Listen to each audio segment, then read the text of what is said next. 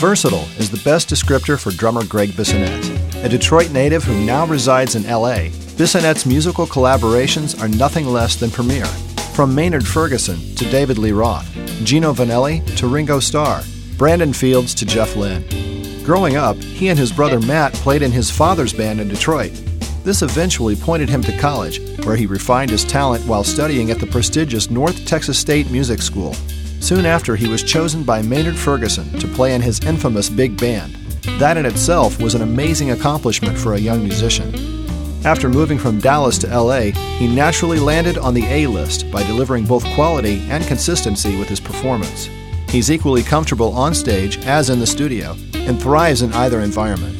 You'll hear his drumming on NBC's Friends, as well as several motion pictures and other TV shows. Inside Music Cast welcomes a truly great musician, composer, and human being, Greg Bissonette. Hey, Greg, thanks for joining us today. Thank you so much. Thanks for having me. I really appreciate it. Well, good. Good to have you, man. Hey, it's so nice to chat with another guy who is sort of another Midwesterner, but you grew up in Warren, Michigan, which is basically a stone's throw away from one of the fastest highway drives around, I-75, man.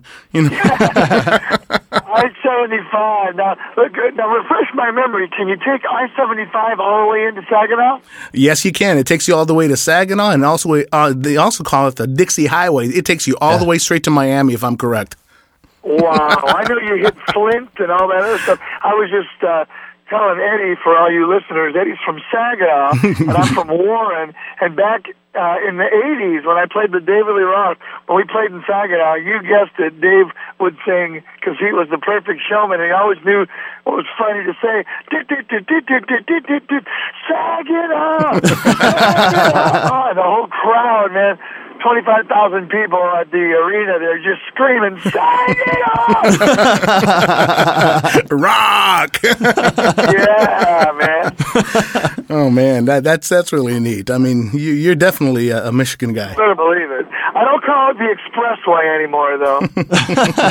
Here it's the freeway. If you say expressway, they'll say, what are you talking about? And if you say, hey, how about a pop? They'll say, what the heck's a pop? A soda pop? That's right. Or a Pepsi? And if you say Verner's, they kind of tilt their head a little bit, but they kind of get it. If you say White Castle, they go, oh, yeah, go to the grocery store. They're frozen there. Up in Michigan, it's Hamburg. Hamburg. Right. Yeah, man. Well, hey, just for the audience listening right now, we were actually going to connect with Greg at home on his home phone, but he's actually stuck in LA traffic, so we're doing this via his cell phone on the right now. expressway, I'm having a Coke. I'm having a pop on the expressway, and I'm talking to my friend from Michigan, That's great. Hey, listen, let's talk a little bit because we want to cover some ground here pretty quickly. But in talking about your Michigan days, man, we're going to sort of take this sort of chronologically because I think you have so much information to tell us, and I think our listeners are very interested in how you basically got into music. But your dad was really, even today, your dad's currently does he still work as your drum tech? Well, I'll tell you, my father. Actually, he was my best pal. You know, he gave me my first drum lessons, let me start and play with his band when I was a kid, the Bud Bissonette Band. Yeah. And my brother played bass in the band, and my sister would come out to the gigs. My mom and dad met because my mom was playing vibes in his band. My dad had his piano player. My Aunt Carol was the piano player, and Carol said, you should have my sister play vibes. So my mom ended up joining my dad's band in the 50s as a vibes player, and they just traveled all around. When my brother and I, Matt Bissonette, the bass player, when we were in Maynard Ferguson's band, they would come to a lot of the gigs, all the ones around the Pontchartrain Hotel, everything in Detroit, Flint, Toledo, all over the place, and they would hang out. And then when Matt and I both got with David Lee Roth, they'd follow us all around. And then my dad retired. He was a bread salesman, but he also played gigs at night. He had the house band. You remember the Rooster Tail, Eddie? Yeah. He had the house gig on the weekends at the Rooster Tail, and then they moved out here, and my dad saw a guy with a truck in my driveway from one of the cartage companies, and the guy was taking my drums there, and he goes, why you got to pay this guy to take your drums somewhere? I said, no, Dad, they have these recording sessions out here, whether you're doing a jingle or a motion picture, TV show, or somebody's demos or their album, you always get your drums brought there. It's in the budget that they pay Cartage. And he said, what are they paying this guy? And I said, well, I mean, at the time it was like $175 a trip. Now it's like $250, $300. He said, "You mean to tell me if I put those drums in the soft cases and threw them in my Lincoln Town car?" And that's pretty Detroit. Lincoln Town car. And your mom and I went out and had a beer. We came back 3 hours later. I'd get $225 a pop. And I said, "Pretty much, yeah." And he goes, "Fire these guys. I'm starting Bud's Cartage service." And he did. He started his own cartage service for 18 years, and Eddie, 3 years ago, we lost my mom, and my dad was, she passed away of cancer, and he was just so incredibly lonely and just missed her so much, and he got cancer, and then I remember him saying, "I'm ready to be with the Lord and be with your mom." And we all said, "Well, you will be really soon." He passed a little over a year ago, but I've got no regrets because we just had the most amazing father-son relationship, and it couldn't have been any cooler. That's great. You know, you talk about your dad, and our condolences. I mean, we're so sorry about that loss. But like you say, you know, when you have no regrets, when you had a dad that basically pointed you and started you in your whole career. Yeah. I mean, ever since you were a little kid, I mean, you started playing, you know, not only drums, but you were also a horn player, right? I loved horn because my parents, they took me to see Buddy Rich's band and Maynard Ferguson's band and Don Ellis, and we'd go to that place. I don't know if you remember Livonia, but they had this place called Clarenceville High School. Yeah. Stan and Woody Herman, they all played there. And so, yeah, I was really into trumpet as well as drums. And I remember when my dad passed, because he was playing at the Rooster Tail, and then the next night he was playing down at the Ambassador Hotel, and he came out on a break, and he heard all these girls screaming, and he goes, "What's going on?" And his friend, the food and beverage manager, said, "Bud, the Beatles are staying upstairs. The girls are flipping out." And he goes, "The Beatles? My son and my daughter, Kathy, and my other son, Matt, they love the Beatles. Any chance of getting me, check this out, not one, not two, but 6 tickets? I'll pay for them." And the guy goes, "Bud, 6 tickets? It's the Beatles. It's been sold out for a year, but I'll see what I can do. Come back at the end of the gig at 1 o'clock in the morning." He comes back at 1, and the guy goes, "Bud, I got good news and bad news." He goes, "I got 6 tickets for you here, but it's going to be $36 total, $6 piece." And my dad's like, "Well, I'm making 50 on the gig. I'll quit at 14. I got to take the kids to see the Beatles." And so we saw the Beatles the next night. And on his deathbed, I said, "Dad, you know, you got me into music." That is amazing. Buddy Rich, I got to play in the Buddy Rich Memorial Tribute Concert because of you and Mom. I got to be in the Ringo's band doing an all-star band tour and 2 other promo tours because I love the Beatles. You took us to see the Beatles. Thanks so much. And he just said, "It was my pleasure." And we listened to a Buddy Rich track, and he was really moving his hand and kind of conducting the band, and not long after that, he passed away. And like I said, it was really peaceful and no pain and just no regrets, man. That is so cool. Well, stepping back still a little bit, you continued your formal drum lessons with Myron McDonald in 1974, and subsequently you won a scholarship to attend the Interlochen School of Music summer band program. Is that right? Yeah, and I got to go up there during the summer of between my junior and senior year, and I met the guy that was in the bunk bed above me in the cabins, because you stayed in cabins up there in what's the name of the city? You'll remember. What is that? Interlochen is in Traverse City. Traverse City, Michigan. Michigan. Yeah. And you're in these log cabins and stuff. And the guy in the bunk above me, he was going to go to North Texas. I was going to go to North Texas. We ended up, he followed me, and I followed him. We would drive all the way down to Denton, Texas. His car died in the parking lot of the dormitory. He ended up, his name's Tim Reese. He ended up, we were in the 1 O'Clock Lab Band together. He ended up, my brother and I recommended him for Maynard's band, because my brother got on the band playing bass first with Maynard Ferguson. Then he recommended me to play drums, and then we together recommended Tim Reese. He was the sax player with Maynard, and then for the last 10 years, he's been the sax player with the Rolling Stones. So that all went back to Interlochen.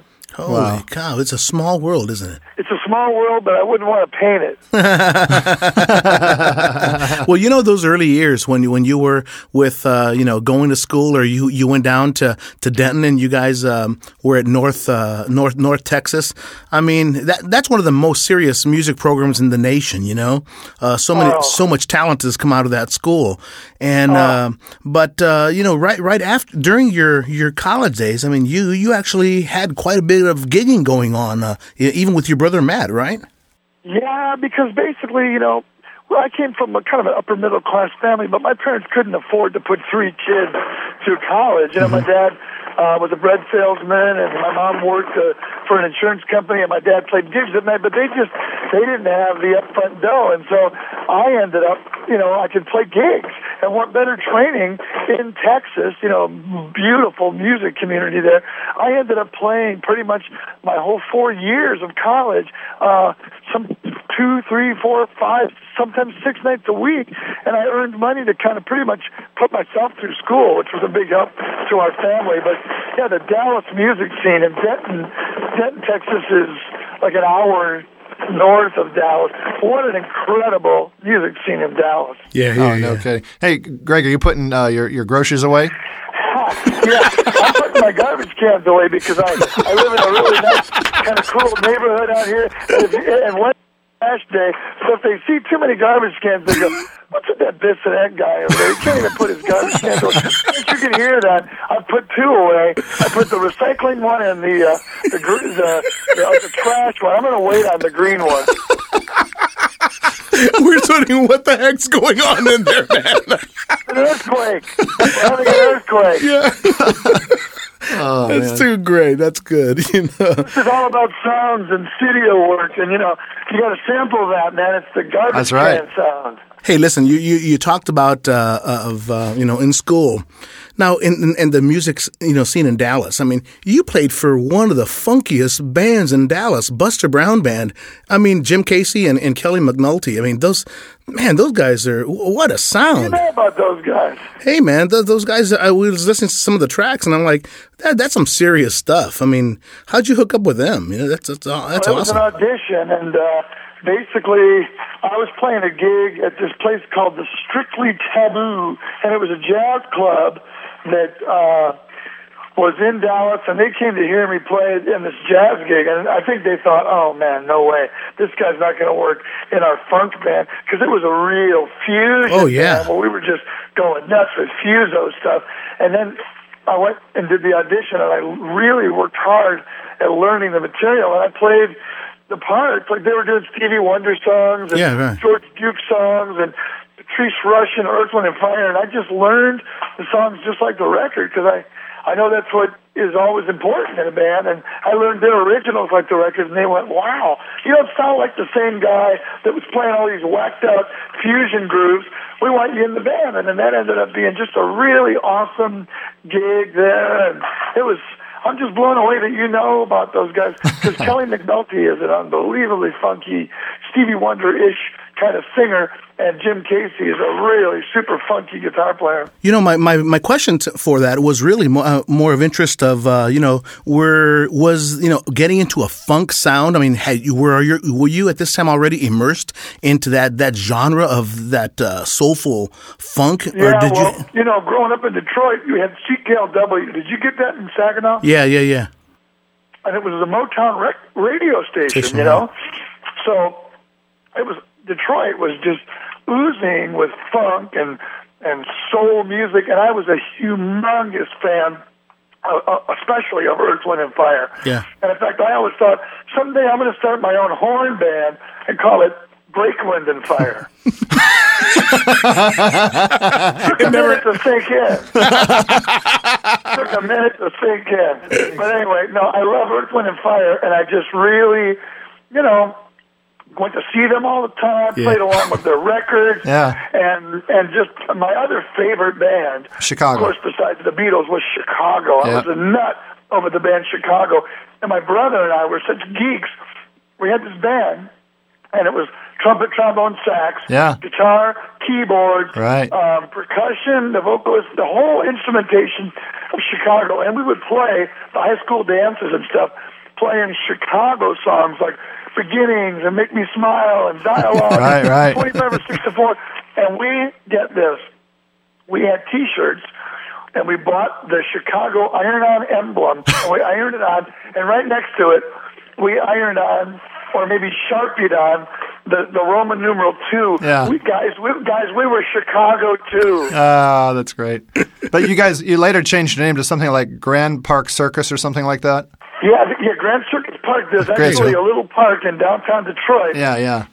And it's called Grand Circus Park. And there was another rock band called Metro Parkway, which is 16 Mile Road when you get out kind of by St. Clair Shore. So they were a really cool band, and they could play Frankenstein. And they had flash pods that went off when it was... So we had to call ourselves something with Park. They were Metro Parkway, so we were Grand Circus Park. That's great. Did you happen to catch the Chicago Earth, Wind and Fire tour when it's passed through the last few years? Never live, but I saw I bought the DVD. Yeah. You know, Danny Serafin, the original Chicago drummer, is one of my closest friends. Oh, cool. And so was Tristan Bowden, the drummer that took Danny's place. Yeah. Right. So I love those guys, and I actually run into the Earth, Wind and Fire guys once in a while. I opened up for Earth, Wind and Fire with Steve Lukather. We did a tour over in Europe, and Verdine used to think I used to make him laugh because I'd walk up to him, you know, and he'd go, "Hey, man, you're the drummer in Steve Lukather's band." I said, "Yeah, man, I'm Greg. You know what?" He'd say, "What?" And I'd say, "His name is Lukather of the Galaxy. I came to meet you and hear you play." And he'd just start cracking up and anything for a laugh, you know? Does that guy look like he's on stilts when he's playing bass? He not only looks like he's on stilts, but I think he has to run around the shower to get wet.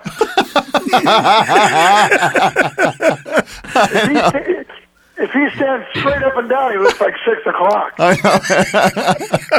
know. He's amazing. He's got so much energy. I know. Yeah, Verdine, man, he's so funky. But anyway, yeah, that was a good transition just because of all the, you know, the love of the music. I tell people, you know, I teach drums for Cal State Northridge out here. I have a few students, and I tell them, look, man, if you want to play jazz, you got to listen to jazz. You got to love jazz. I've given a drum lesson or two to a guy that's a jazz drummer that goes, "I want to do a rock tour." And I say, "Wow, cool. Do you listen to rock? Do you love AC/DC? Oh, no. Led Zeppelin? No, I never listened to them." "Well, why do you want a rock tour?" "Well, because I know they pay more than the jazz tours." You know, ridiculous. You gotta listen. And I know rock drummers that, "Hey, I want to do a jazz gig at these, like the Baked Potato." "Why?" "Well, do you like jazz?" "I don't really like jazz." "But, well, why do you want to do a jazz gig at the Baked Potato in L.A.? "Well, because when I go to those jazz gigs, man, everybody sits around, and it's a small club, and when the drummer plays a solo, they all stand up, and it's really, oh, my gosh. You got to really love the music to be good at it, you know?"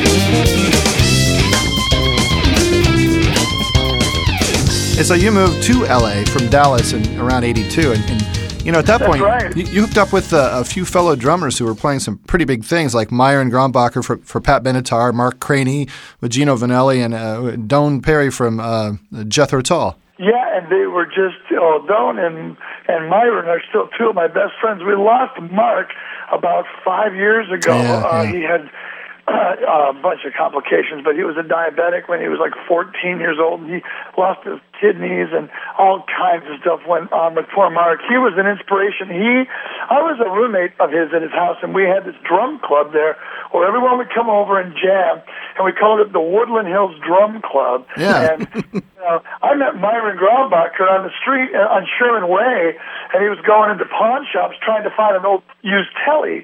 And I was like, "Hey, you're Myron Graubacher, the Pat Benatar drummer." And he's looking like, "Oh no, this is a stalker guy." And then I finally told him, I'm a drummer. I'm from Detroit. I played with Maynard Ferguson. And then he kind of stopped and listened to what I said.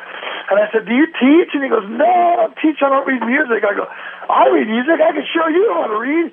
"Oh, cool. Will you show me some rock stuff?" And he said, "Yeah." And so we hung out and became best pals, and we're still best pals to this day. Very, very and same cool. with Doan. Doan Perry is one of my best friends, and gosh, the two of those guys are just unbelievable drummers. They have the fastest, most powerful double bass chops you could ever imagine. My goodness.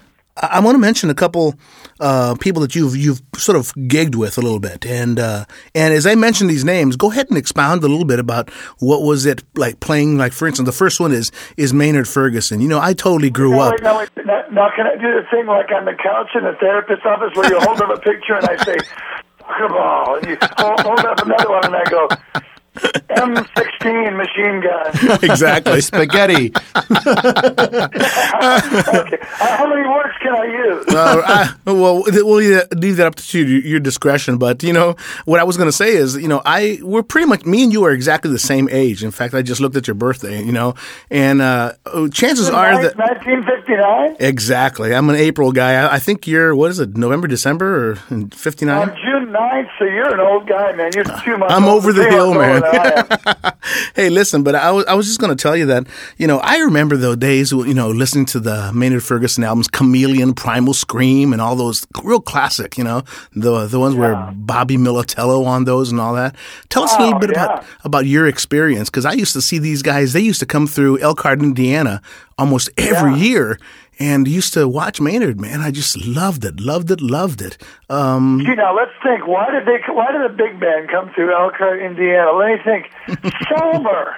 Exactly. No, I was a big band fanatic. And Maynard, you mentioned Bobby Militello, Chameleon, Primal Scream, Conquistador, MF Horn 1, MF Horn 2.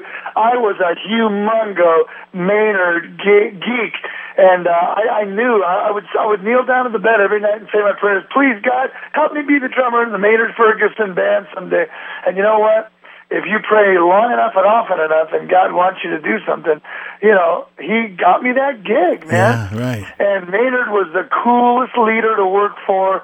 His way of telling you guys that you need to work on something would be he'd go and put a gig tape on for like an 8-hour bus ride, and you'd all go, "Oh no, I did this wrong, I did that wrong." He'd never correct things musically. He would just let us listen to the gig tapes.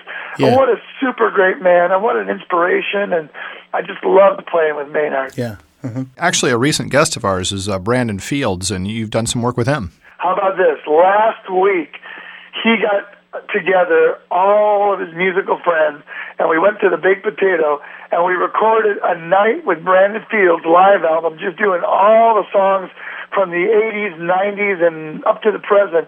And we just had a really fun birthday party at cool. that club doing a live album. Tell us a little bit about that. What kind of stuff did you play? Well, Gary Novak, who's a great drummer, he played with Maynard Ferguson a few years after I did. He played with Chick Corea.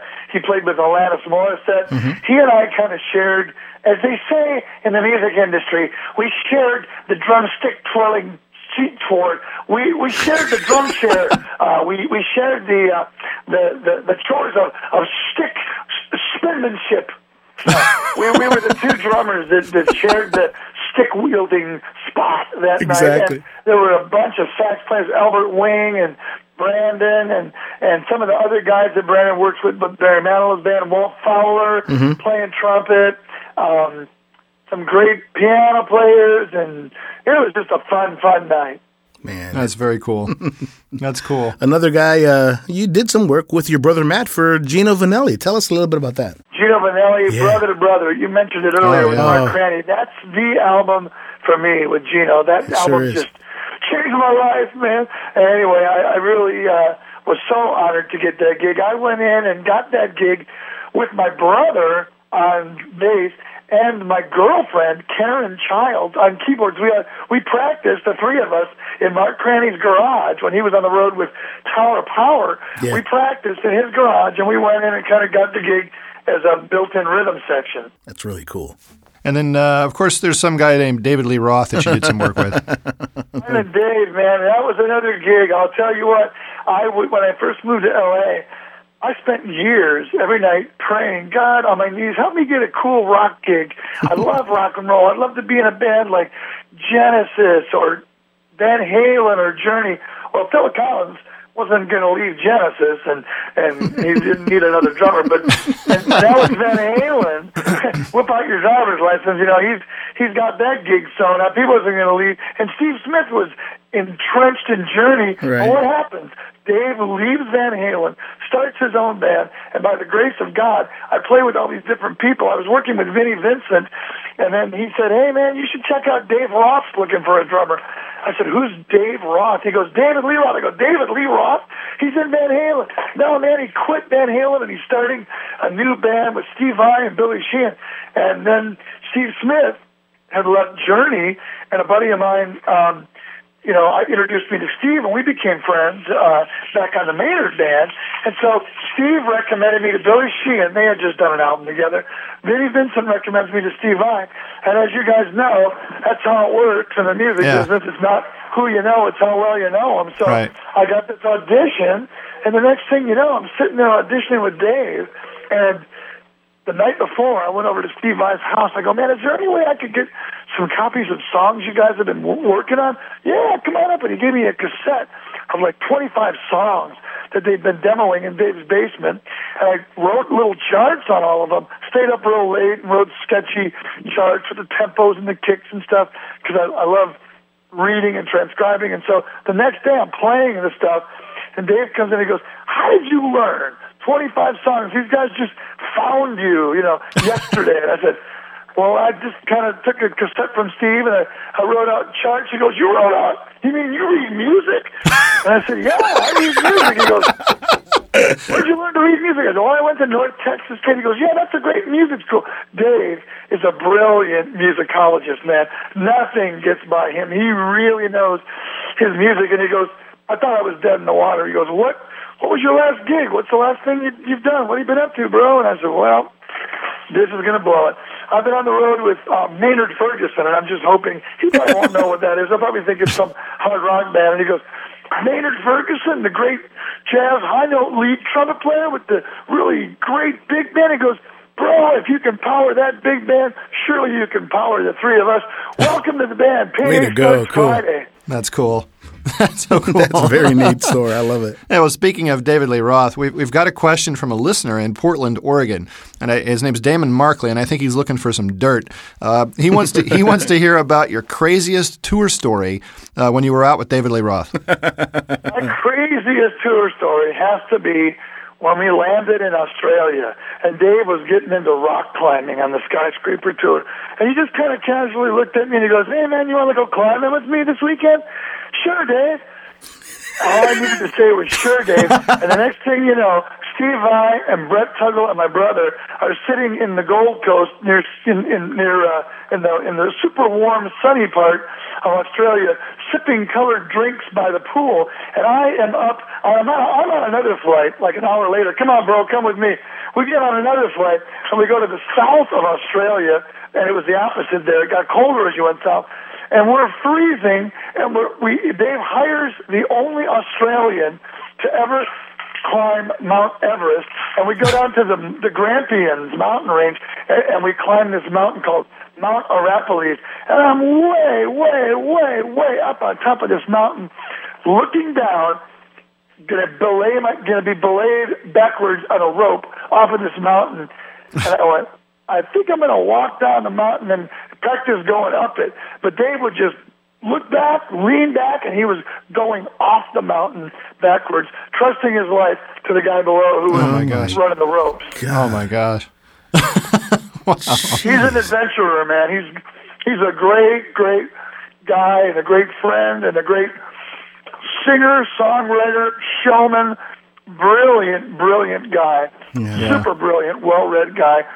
He's also, and he does a lot for the community. He's an EMT that goes around, saves people's lives on New Year's Eve when they get in an auto accident. His dad was a brilliant doctor that helped pioneer laser eye surgery. Wow. Dave is a sharp cookie, man. That's interesting. Speaking of another a great band, just what a great show. Me and Rick are really huge Toto fans, and in '95, when Simon took Jeff's place, as drummer, he sort of got ill, or he got injured, and you took the gig, right? Oh, that was a blast. I had just done some work with Steve Lukather a couple of weeks before, at the Baked Potato again with Dave Garfield's band and Los Lobotomies. Right. Jeff Porcaro had passed away. Simon was a drummer, but Simon hurt his back real bad. Yeah. And couldn't go on the road. So, man, what a blast. Being over in Europe for 4 months, touring huge venues with Toto, playing Rosanna and Africa and Hold the Line and all those great songs. Yeah. Like you mentioned, it led to a really cool relationship between you two. And you talk about this. You played with him on a lot of stuff during that time, like his Luke album and Sentimental, and you mentioned Los Lobotomies. Yeah. I've worked with Luke for probably 15, 20 years now, at least. And we worked together 2 weeks ago. Well, now it's been more like 3 weeks. But we played on the Mark and Brian Christmas show. Mark and Brian is rock radio station in L.A. Yeah. And they have a big Christmas show that they do live on the air at the Nokia Theater downtown for 7,000 people. And Steve and I were the house band. And the rest of the band was Slash on guitar with Steve, Mark Bonilla on guitar, Jason Bonham, John Bonham's son, also played drums. Lee Sklar played bass. Keith Emerson played keyboards. We did Carnival No. 9. It was just a blast. I've never heard of any of those guys. Me either. That's funny. Well, I got to tell you, Rick, Eddie, I'm a little embarrassed right now. What's that? Well, I just realized I'm name-dropping a lot. I'm talking about David Lee Roth and Keith Emerson and all this stuff. And a buddy of mine a couple of weeks ago kind of busted me out, and he says, man, you really shouldn't name-drop. Name-dropping is jive. It's corny. It's egotistical. It's just not good. And so I'm not going to do it anymore. This really good buddy of mine told me about it, Bobby De Niro. You might have heard of him. Yeah. I'm sorry. I had to do it. I had to go there. You guys are laughing, so you're a good audience. Hey, man, this is an interview. We're feeding the questions, so don't worry about this. We want the name dropping, so no problems. Hey, okay. It is what it is, though. You've had a pretty incredible roster of people you've played with over the years, and it's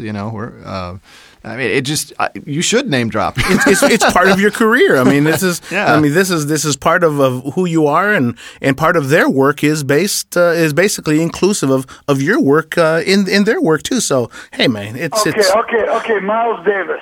All right.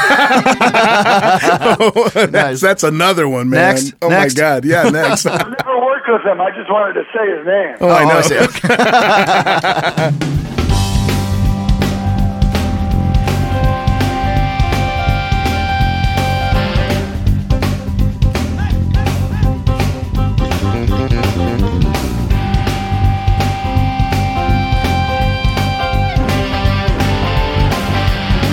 Hey, let's talk about one of probably the most influential live albums that me and Rick we just love it, man. It's live in Osaka, of course. You played with Larry Carlton, Steve Lukather, and actually a former guest of ours, Chris Kent, who we loved. I love Chris. Man, what a great soulful bass player, and my funky brother from another mother. Yeah. we chat with him constantly, and he's such a good guy, and my goodness, that must have been just an amazing experience for you, that whole tour, Yeah, the tour was a blast, and we didn't know until the last couple of days that we were going to record. Lukather and Larry just said, hey, we ought to just record this and get a Japanese company to come out, one of those remote trucks, and they pulled up to the Blue Note with their microphones and their lab coats, and it made it sound like $1 million. Yeah. And then Steve and I was already on his label, and Steve Lukather and Larry Carlton knew about his label that he had. Ray Shear and Steve and I had a label called Favored Nations, and they wanted to put it out on that, and next thing you know, we're at this party. We're throwing a party just in case it won a Grammy, but we're thinking, it's not going to win a Grammy. And I walk in the door a little late at the party, and they're watching the broadcast, and they're screaming, we won a Grammy. They won a Grammy for Best Pop Instrumental for Room 335. It was just mind-blowing. Yeah. I got to see that tour up in Chicago, a small little club called Martyrs in Chicago. And I stood right up there at the front of the stage. And were you on that tour? Oh, that was a drummer named Gary. I can't remember who the drummer was. Tall guy, really good drummer. Yeah. I think it was Cher for a long time years ago. Gary. Anyway, really good drummer, good guy. He did that tour. Okay, that's what I thought. Well, hey, speaking of Steve Lukather, I was in contact with him just today, and he wanted me to. I told him we were going to be talking to you, and he wanted me to pass along this little note for you and our listeners. And he said, this is a quote, Greg is one of my all-time favorite drummers and is also an amazing person. His vibe exudes love and humor and passion in everything he touches and is a total pro. Then he says, I wish I could afford to have him with me on all the time. Luke, that is so cool, man. He said, I've known him That is so cool. He said, I've known him since around the time he first came to L.A., and I've used him on many records and live. We toured with my Luke record in 97. He did Sentimental with me, Los Lobotomies, and countless sessions, and filled in for Simon when he fell ill in 95 on the Tamboo tour. He said, I loved playing with him and always will. I love him and all of his family, and one of the greats for sure, and tell him I said so. Oh, that's great. That's man. awesome. I don't know if my head's going to fit through the door in my bedroom now. Well, with that said, maybe you could return the favor. Give us your thoughts about Luke as a player and as a person and as a comedian. Oh, man, he makes me Steve Lukather makes me laugh more than anybody. I'm all choked up now, guys. That was sentimental. Forget about sentimental. That was sentimental. No, but Steve makes me laugh more than anybody on the planet. Oh, yeah. And when I hang out with him, I go, why don't we just spend every day hanging out? Because laughter is the greatest, thing and the greatest feeling on the planet. Yeah. Steve just always knows how to say the funniest thing. We did a gig 2 years ago together. Nathan East and Steve and I played at this big, huge outdoor jazz festival by Dracula's Castle. Okay. In Romania. Really? We're playing in Romania, and we're driving in the van to the gig, and Steve has us all just busted up. And Nathan East and I, we're pretty good with our Rodney Dangerfield. We know more Rodney Dangerfield lines than you can imagine. And Steve is just cracking us up. But he's actually, on the way at the airport, we're getting ready to fly over there, and we're going to the lounge, and we're getting ready to hang out, and he goes, you know what, guys? I'm Romanian. I just found that out in the last couple of years. My family, it was like Lukatharovsky, or whatever, but he's Romanian, and we're going to Romania.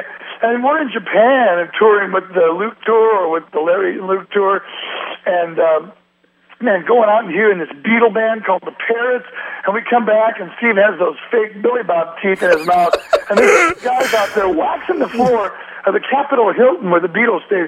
And Steve walks over, hey, my name's Bo Cephas. You know what? You find a little bit of Jack Daniels in this hour. And he's just saying all this stuff, and his guys freaked out, looking at him.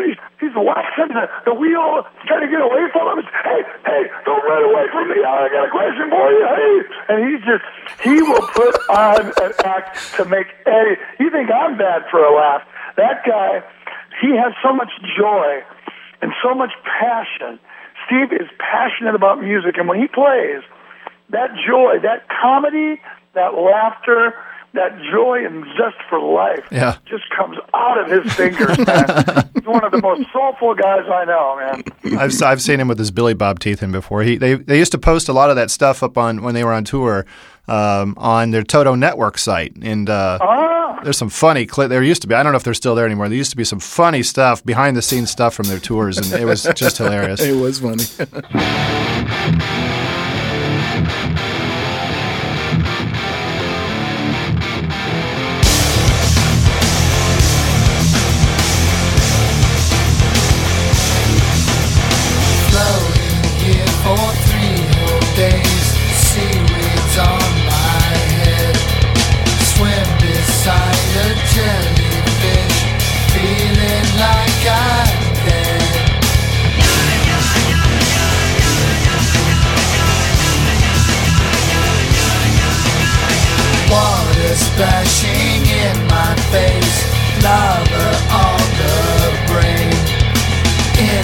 belly of a whale. What a day. Submarine, come for me with your arms wide. Keeps me warm and dry under seas, over blue skies, in your submarine.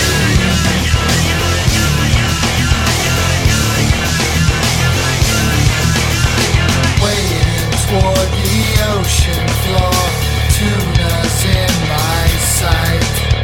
Jonah's Ark is overboard, sinking on its side.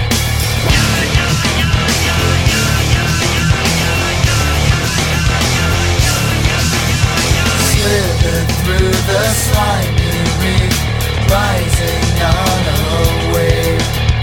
Then it spit me on the beach. What a day. Submarine, come for me with your arms wide. Keeps me warm and dry under seas, over blue skies, in your submarine. Let's talk a little about one of your solo albums, Submarine, which came out in 2000. And you had some amazing guitarists, particularly playing on that album, like Frank Gambale, Steve Vai, Mike Landau, Robin Ford, Joe Satriani, and several others. Doug Bossy is in there. This by itself makes Submarine such a diverse collection of songs. I mean, exactly. was it difficult to get all of these guys lined up for this project?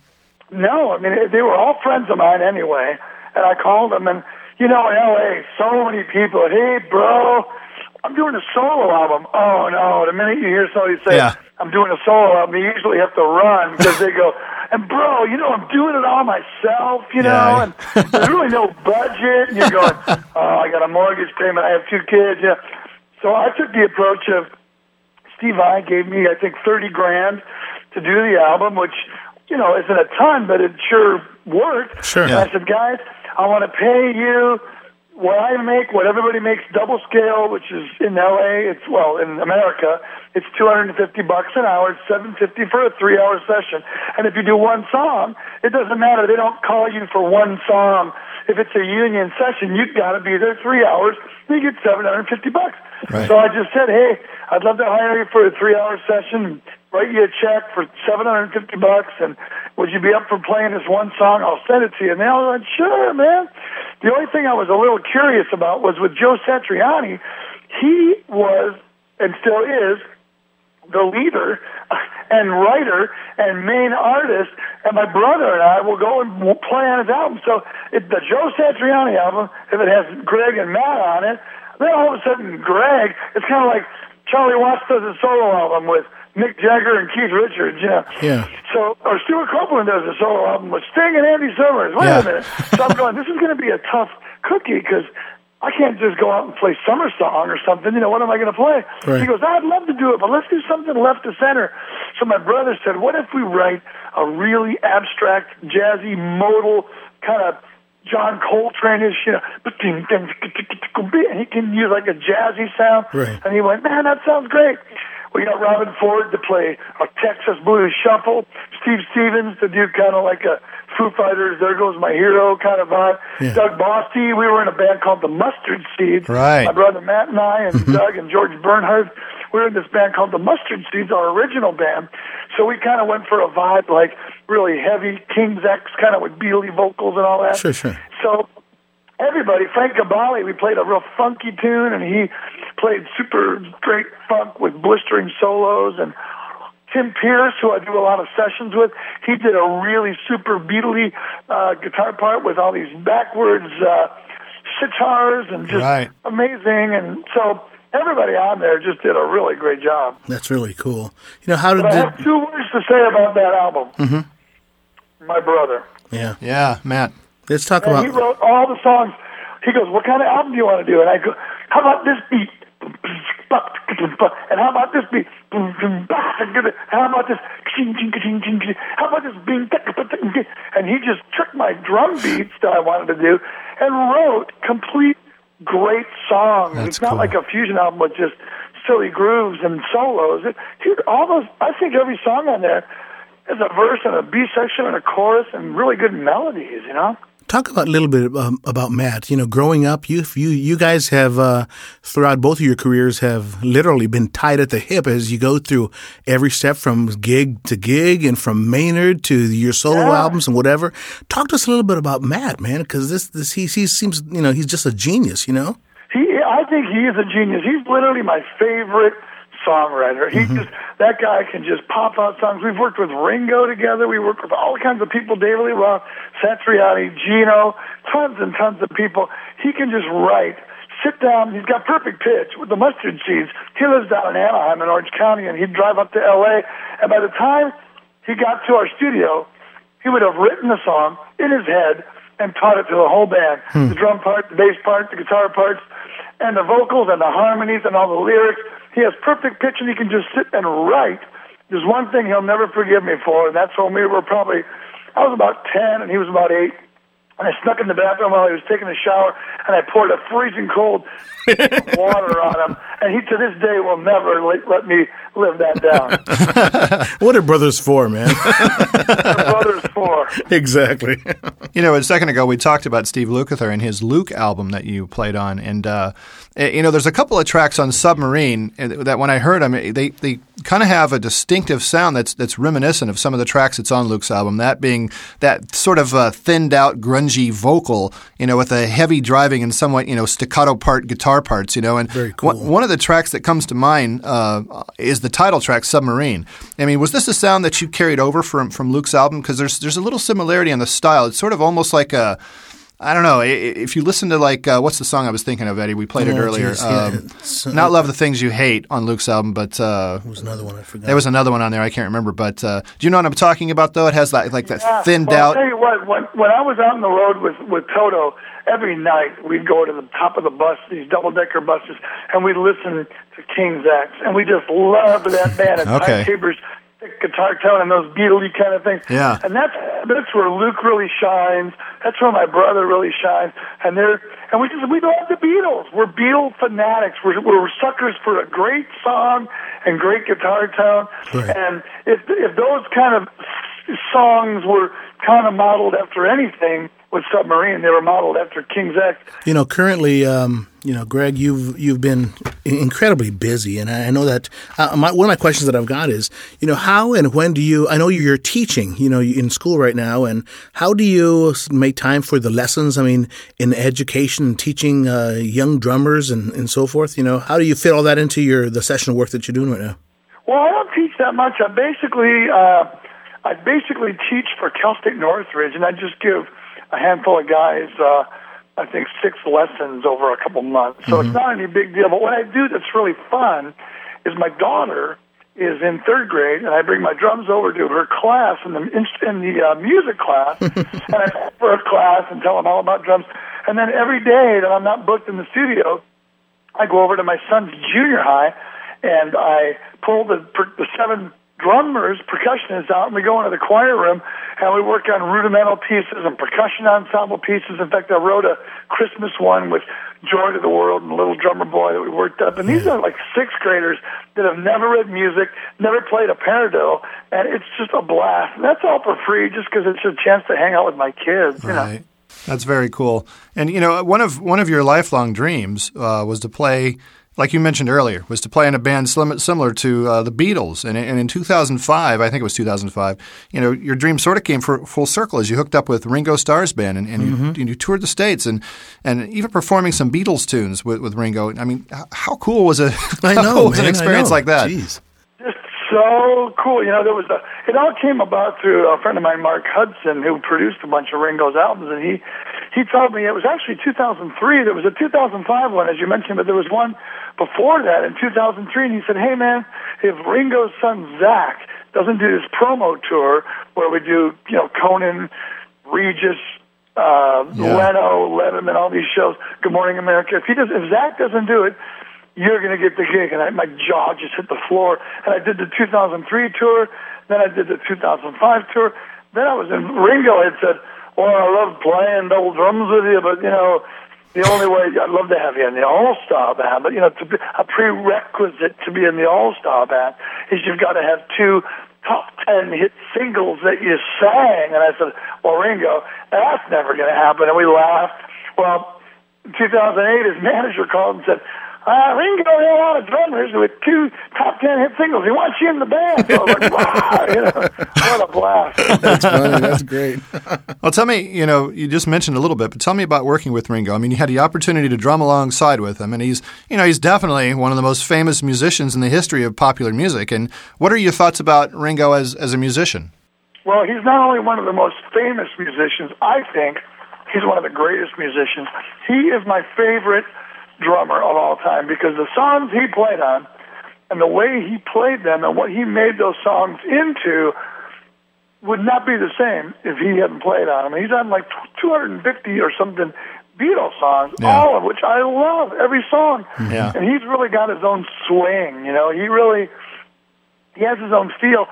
When you play double drums with him, you're just in his good peace and love vibe, and it's like, it's just really, it's like putting on your favorite pair of warm, comfy slippers or the jeans that are just been washed 100 times and they just feel so right, it's like his groove is so right. The way he plays so musically, puts the fills in the right places and has the right groove, and it's really like a dream come true. I hate to say that coined phrase, but it's sure. They're playing double drums with him or playing while he's out front singing, and I'm going, I'm playing with the guy that in 1966, when I was 7 years old, went to Olympia Hockey Arena where the Red Wings used to play before there's Joe Louis, and I saw the Beatles, and all I could think about when I was 7 was, holy cow, I'm in the same room as the 4 of those guys. Right, exactly. Right. Well, I guess to wrap it up, it's 2010 and it's the beginning of the year, and I'm just curious to know what's your outlook for 2010 and what kinds of projects do you have coming up? Yeah, really.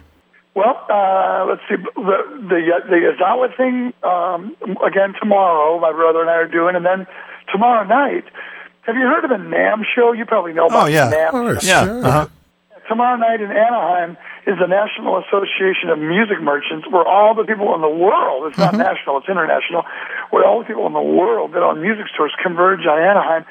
And I've always been a strong Christian, and I've been doing these worship seminars where Abraham Laborio and I and the guys Paul from Quinn and Jackson Jr. and Kirk Whalen, we go around and we teach church drummers and church musicians how to be better at what they do. So tomorrow night, the NAMM people, some light bulb clicked, and they said, we can make a lot of money off of Christians because there's a lot of churches, a lot of big churches, and they have a lot of instruments, and so, and they have bands, and they have offshoot bands. So NAMM has opened its doors, and they've given us the Anaheim Hilton Pacific Ballroom. That's cool. And we're going to be doing a huge Christian concert there tomorrow night. Paul Baloche, Lincoln Brewster, Paul Jackson Jr., just going to be a really awesome concert. So that's tomorrow night, and it's free, and it's for everybody to come to. I know we won't be online before that, but it's going to be a really cool event. And then next week, I'm actually recording with David Lee Roth again, which will be fun. We're going to go in the studio and do some work. And I'm sure I'm going to be working more with Ringo again. Wow. That's cool. Everything's just, I couldn't be more blessed, Yeah. That's awesome.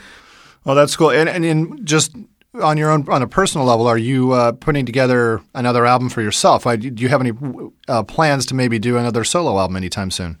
I'd like to do one, but I'll tell you what, man, Submarine kicked my patootie. It was like so much work to put on. And even though my brother produced it and he wrote the songs, I'm a little bit of a picky guy when it comes to the mixes and who's playing and what we're playing and how we're doing this. And it was just such a project that I delved right into a 2-disc, 4-hour DVD called Musical Drumming in Different Styles 5 years ago. That was another epic thing that took like a year of my life.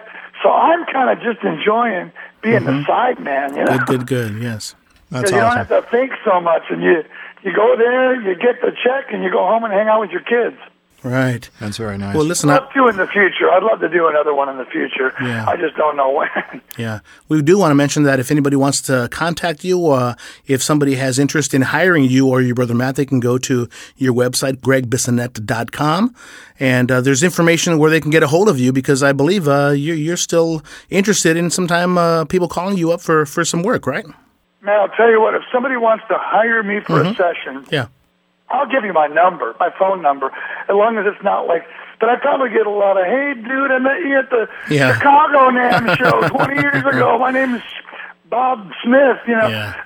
But I'd even give my phone number out if I knew that it was guys that wanted to hire me. Exactly. Well, we'll just leave it at that then. They can leave it on, contact you via the What would be website. good would be Facebook, probably, is good. And, That's good. yeah, you could definitely put my website on there, and you could say, you know, they could email me. I don't know how we should do that. If I should give out my... Well, yeah, the people... why don't you give out my email? Okay. It's Greg Drums, GreggDrums, at AOL.com. Gotcha. You could just say if someone's serious about wanting to hire me for a recording session, they could email me. Great. Sure. You know, but somebody screens my email, so I can't really do a lot of personal stuff. Yeah, you know. Okay. Sounds How about good. that? Would that be cool? That's perfect, fine. man. That's fine. Well, thanks again, Greg, okay? We appreciate your time, man. Thank you so much, guys. Hey, All take right, care, you're welcome, Greg. Thank you. Cheers. See you guys. Thanks. Bye-bye. Bye-bye. Special thanks to Greg Bissonette for joining us on this episode of Inside Music Cast. Also, very special thanks to the Inside Music Cast correspondents, Scott Gross, Kim Riley, Max Zape, and Brian Pearson. And check out our new website at InsideMusicCast.com, where you can join in on forum conversations about the musicians we cover here on Inside Music Cast, as well as a variety of other music-related topics. You can also catch up on past interviews, read the Inside Opinion blog, and check out bonus content that we'll be posting often. Find us at InsideMusicCast.com. For Eddie Cabello, I'm Rick Such. Thanks for listening to Inside Music Cast.